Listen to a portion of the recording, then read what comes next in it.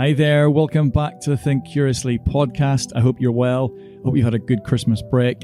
It's actually been quite a sabbatical for the podcast, I suppose. I think it might have been back in October, possibly the end of September, since the last time we put out some content. But nonetheless, we're back and it's episode 76. Now, if you follow the podcast, you'll know that I've developed a bit of an interest in poetry over recent times, more specifically, spoken word poetry. And I've been very fortunate enough to have a lot of support from listeners of this podcast and followers all across social media that really have helped spread the word, and I've made some great connections. It's taken me from a situation where I was reading about it and just playing about with some words on paper to now getting to the point where people are coming to me to write some words for them and for people that they know. So I've been very fortunate enough to have had the opportunity to work with 3 different organizations and people and write 3 commission pieces. So on top of my own pieces that I've put out on the podcast, the website and social media, these 3 have been specific. They've been more meaningful to whatever the aims of the organization that I'd written them for. Now, one of them wants to say anonymous, although I did put a piece out and we took some of the words and the phrasing out of it, so it didn't relate back to that person or organization. But with this one, the one that I'm going to share with you today, it's meant to be there, front and center for everybody to listen to. The organisation I've been working closely with has been the Zachary, Geddis, Break the Silence Trust, and you would have heard on recent podcasts where I've been promoting their men's support hub. Well, back in October 2021, I was invited to their weekly men's support hub in Coleraine, a small group of men who essentially meet every Monday to chat and socialise, and they receive support for their mental health issues from mentors that are there.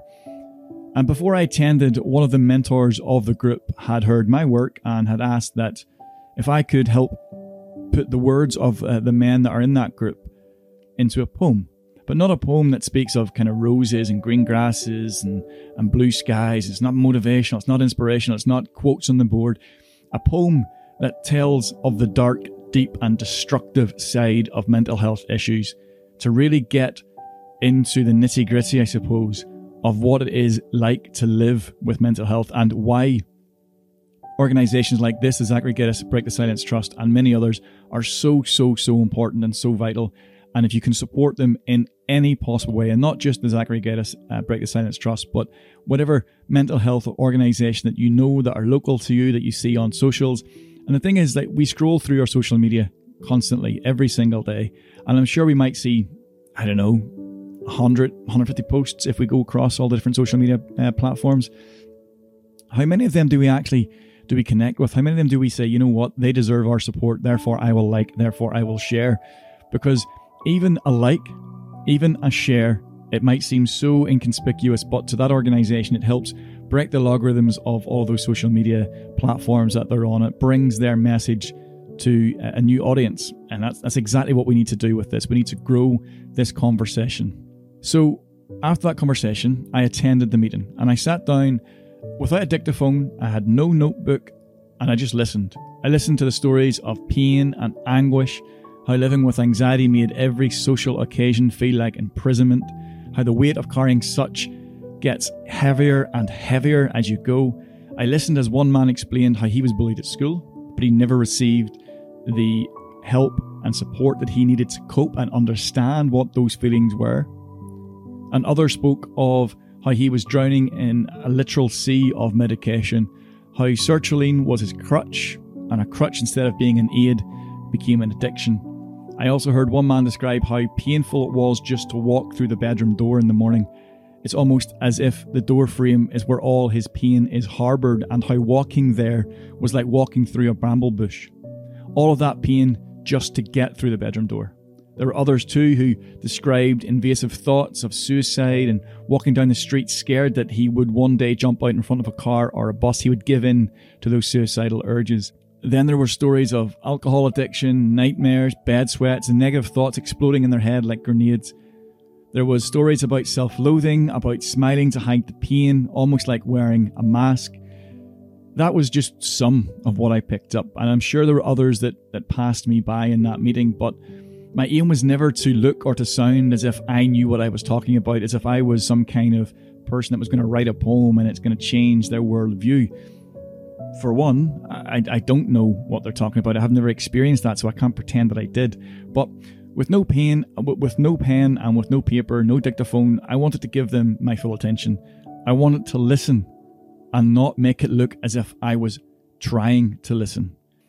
And over the course of the following weeks, I got my head down, I wrote, and I think maybe 3 versions altogether. And what you're about to hear is the final piece. And I sincerely hope that the poem has helped those men who I sat down with in any kind of way lighten the load of whatever their mental health struggles are. I hope that it shows the power in speaking up. And I can honestly, hand on heart, say that I left that meeting that evening inspired. I was inspired by their strength of character, by their willingness to help others even when they themselves may feel helpless. These men were speaking of lows, of some serious lows that you would never wish on your worst enemy. And in fact, the gentleman who I kind of touched on earlier on there was talking about jumping in front of a bus. He said something like that in the meeting, something along the lines of, you would never wish a mental health issue on your worst enemy. So these men, they're not looking for that adulation. They're not looking to be told that they're brave or courageous or that they're strong. They just want a platform to speak. So I guess I hope this poem does that in many ways. I hope this poem opens up your eyes if you weren't too aware of how dark and how dangerous these thoughts and mental health issues can actually get. I will say that it does go deep. It does talk about suicide. It does talk about a few things that you may find distressing and disturbing. And if that's the case and there's a few trigger words, phrases, or situations in there that you're not too comfortable with, it may not be a good idea to listen further. But I normally introduce my poems by saying, I do hope you enjoy this, but rather than saying that this week, I am going to say, I do hope that you actually hear the stories that are coming through.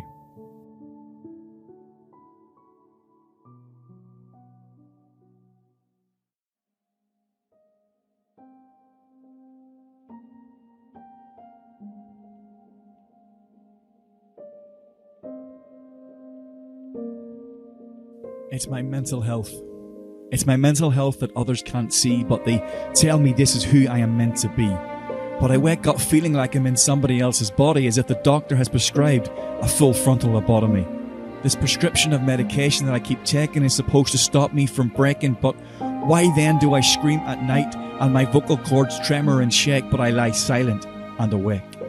Eyes wide open, I want to crawl into a ball and not show my face at all, to blank out what lies ahead, fighting with those voices inside of my head. I wish I was dead. Have you ever wondered how I see it? The door frame is the main frame that contains all of my pain. It's like walking through a bramble bush as I ramble through my existence with one eye on the past tense. These thorns embed themselves deeper with each step, like a hammer blow as I walk through the door, sinking each thorn deeper than the ocean floor. I can't stay in this cycle forever as I do endeavour to offload, but at what point will I reach breaking point? Am I at that point? I see you in all that I do, every day, every breath, every minute I am awake. The walls of this house are caving in. Where did this all begin? The burden is getting heavy. The darkness is ready. It will descend without a second glance if given a moment's chance. It started in school. How can life be so cruel? I needed guidance when all I got was sly looks and defiance. This anxiety holds my rational thoughts to ransom. It's the socializing that keeps my heart rate rising. With the sweat running from my brow, I don't want to be here, get me out, it doesn't matter how. Anxiety is like carrying a boulder on my back, slung over your shoulder that weighs you more as you get older.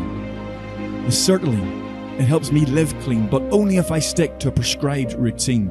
A routine that's become addictive and the only means by which I can live. It releases serotonin to help me bear the weight of the load, as if I am trying to dampen my urge to explode. It's the nightmares and night scares coupled with the bed sweats as I live with the constant regrets of my past. The talking never stops. The silence amplifies its loudness. These demons keep reminding me that I am worthless, that I am surplus to requirements, and I have no purpose. It's my mental health. I spoke about my addiction to the prescriptions but failed to mention the damage caused by the alcohol. I used it as a distraction, as an excuse not to take action.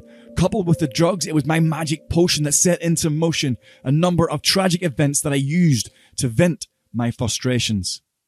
I could tell myself that there's an easy way out, that if I just step out in front of that oncoming bus, it might be my final count. Surrender my life and be removed from the suffering.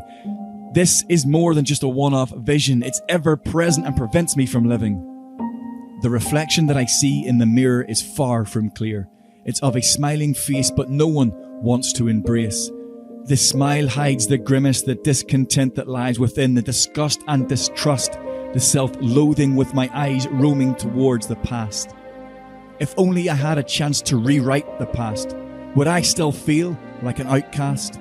I remember the feeling of lying awake at night, staring at the ceiling, praying that someone would take away my feelings, remove them from me, to release those demons like an exorcism performed to remove this terrorism. If I could reach inside, how would I decide which feelings to remove? There's too many to choose. This head is filled with unpinned grenades linked to this masquerade, as the sounds of the explosions serenades this evil crusade, whilst the devil plays a merry dance as they explode from the seeds that he has sowed. My eyes, they are heavy. My thoughts spread like confetti. Sleep is the cousin of death, but I try to keep my dreams alive with each and every breath.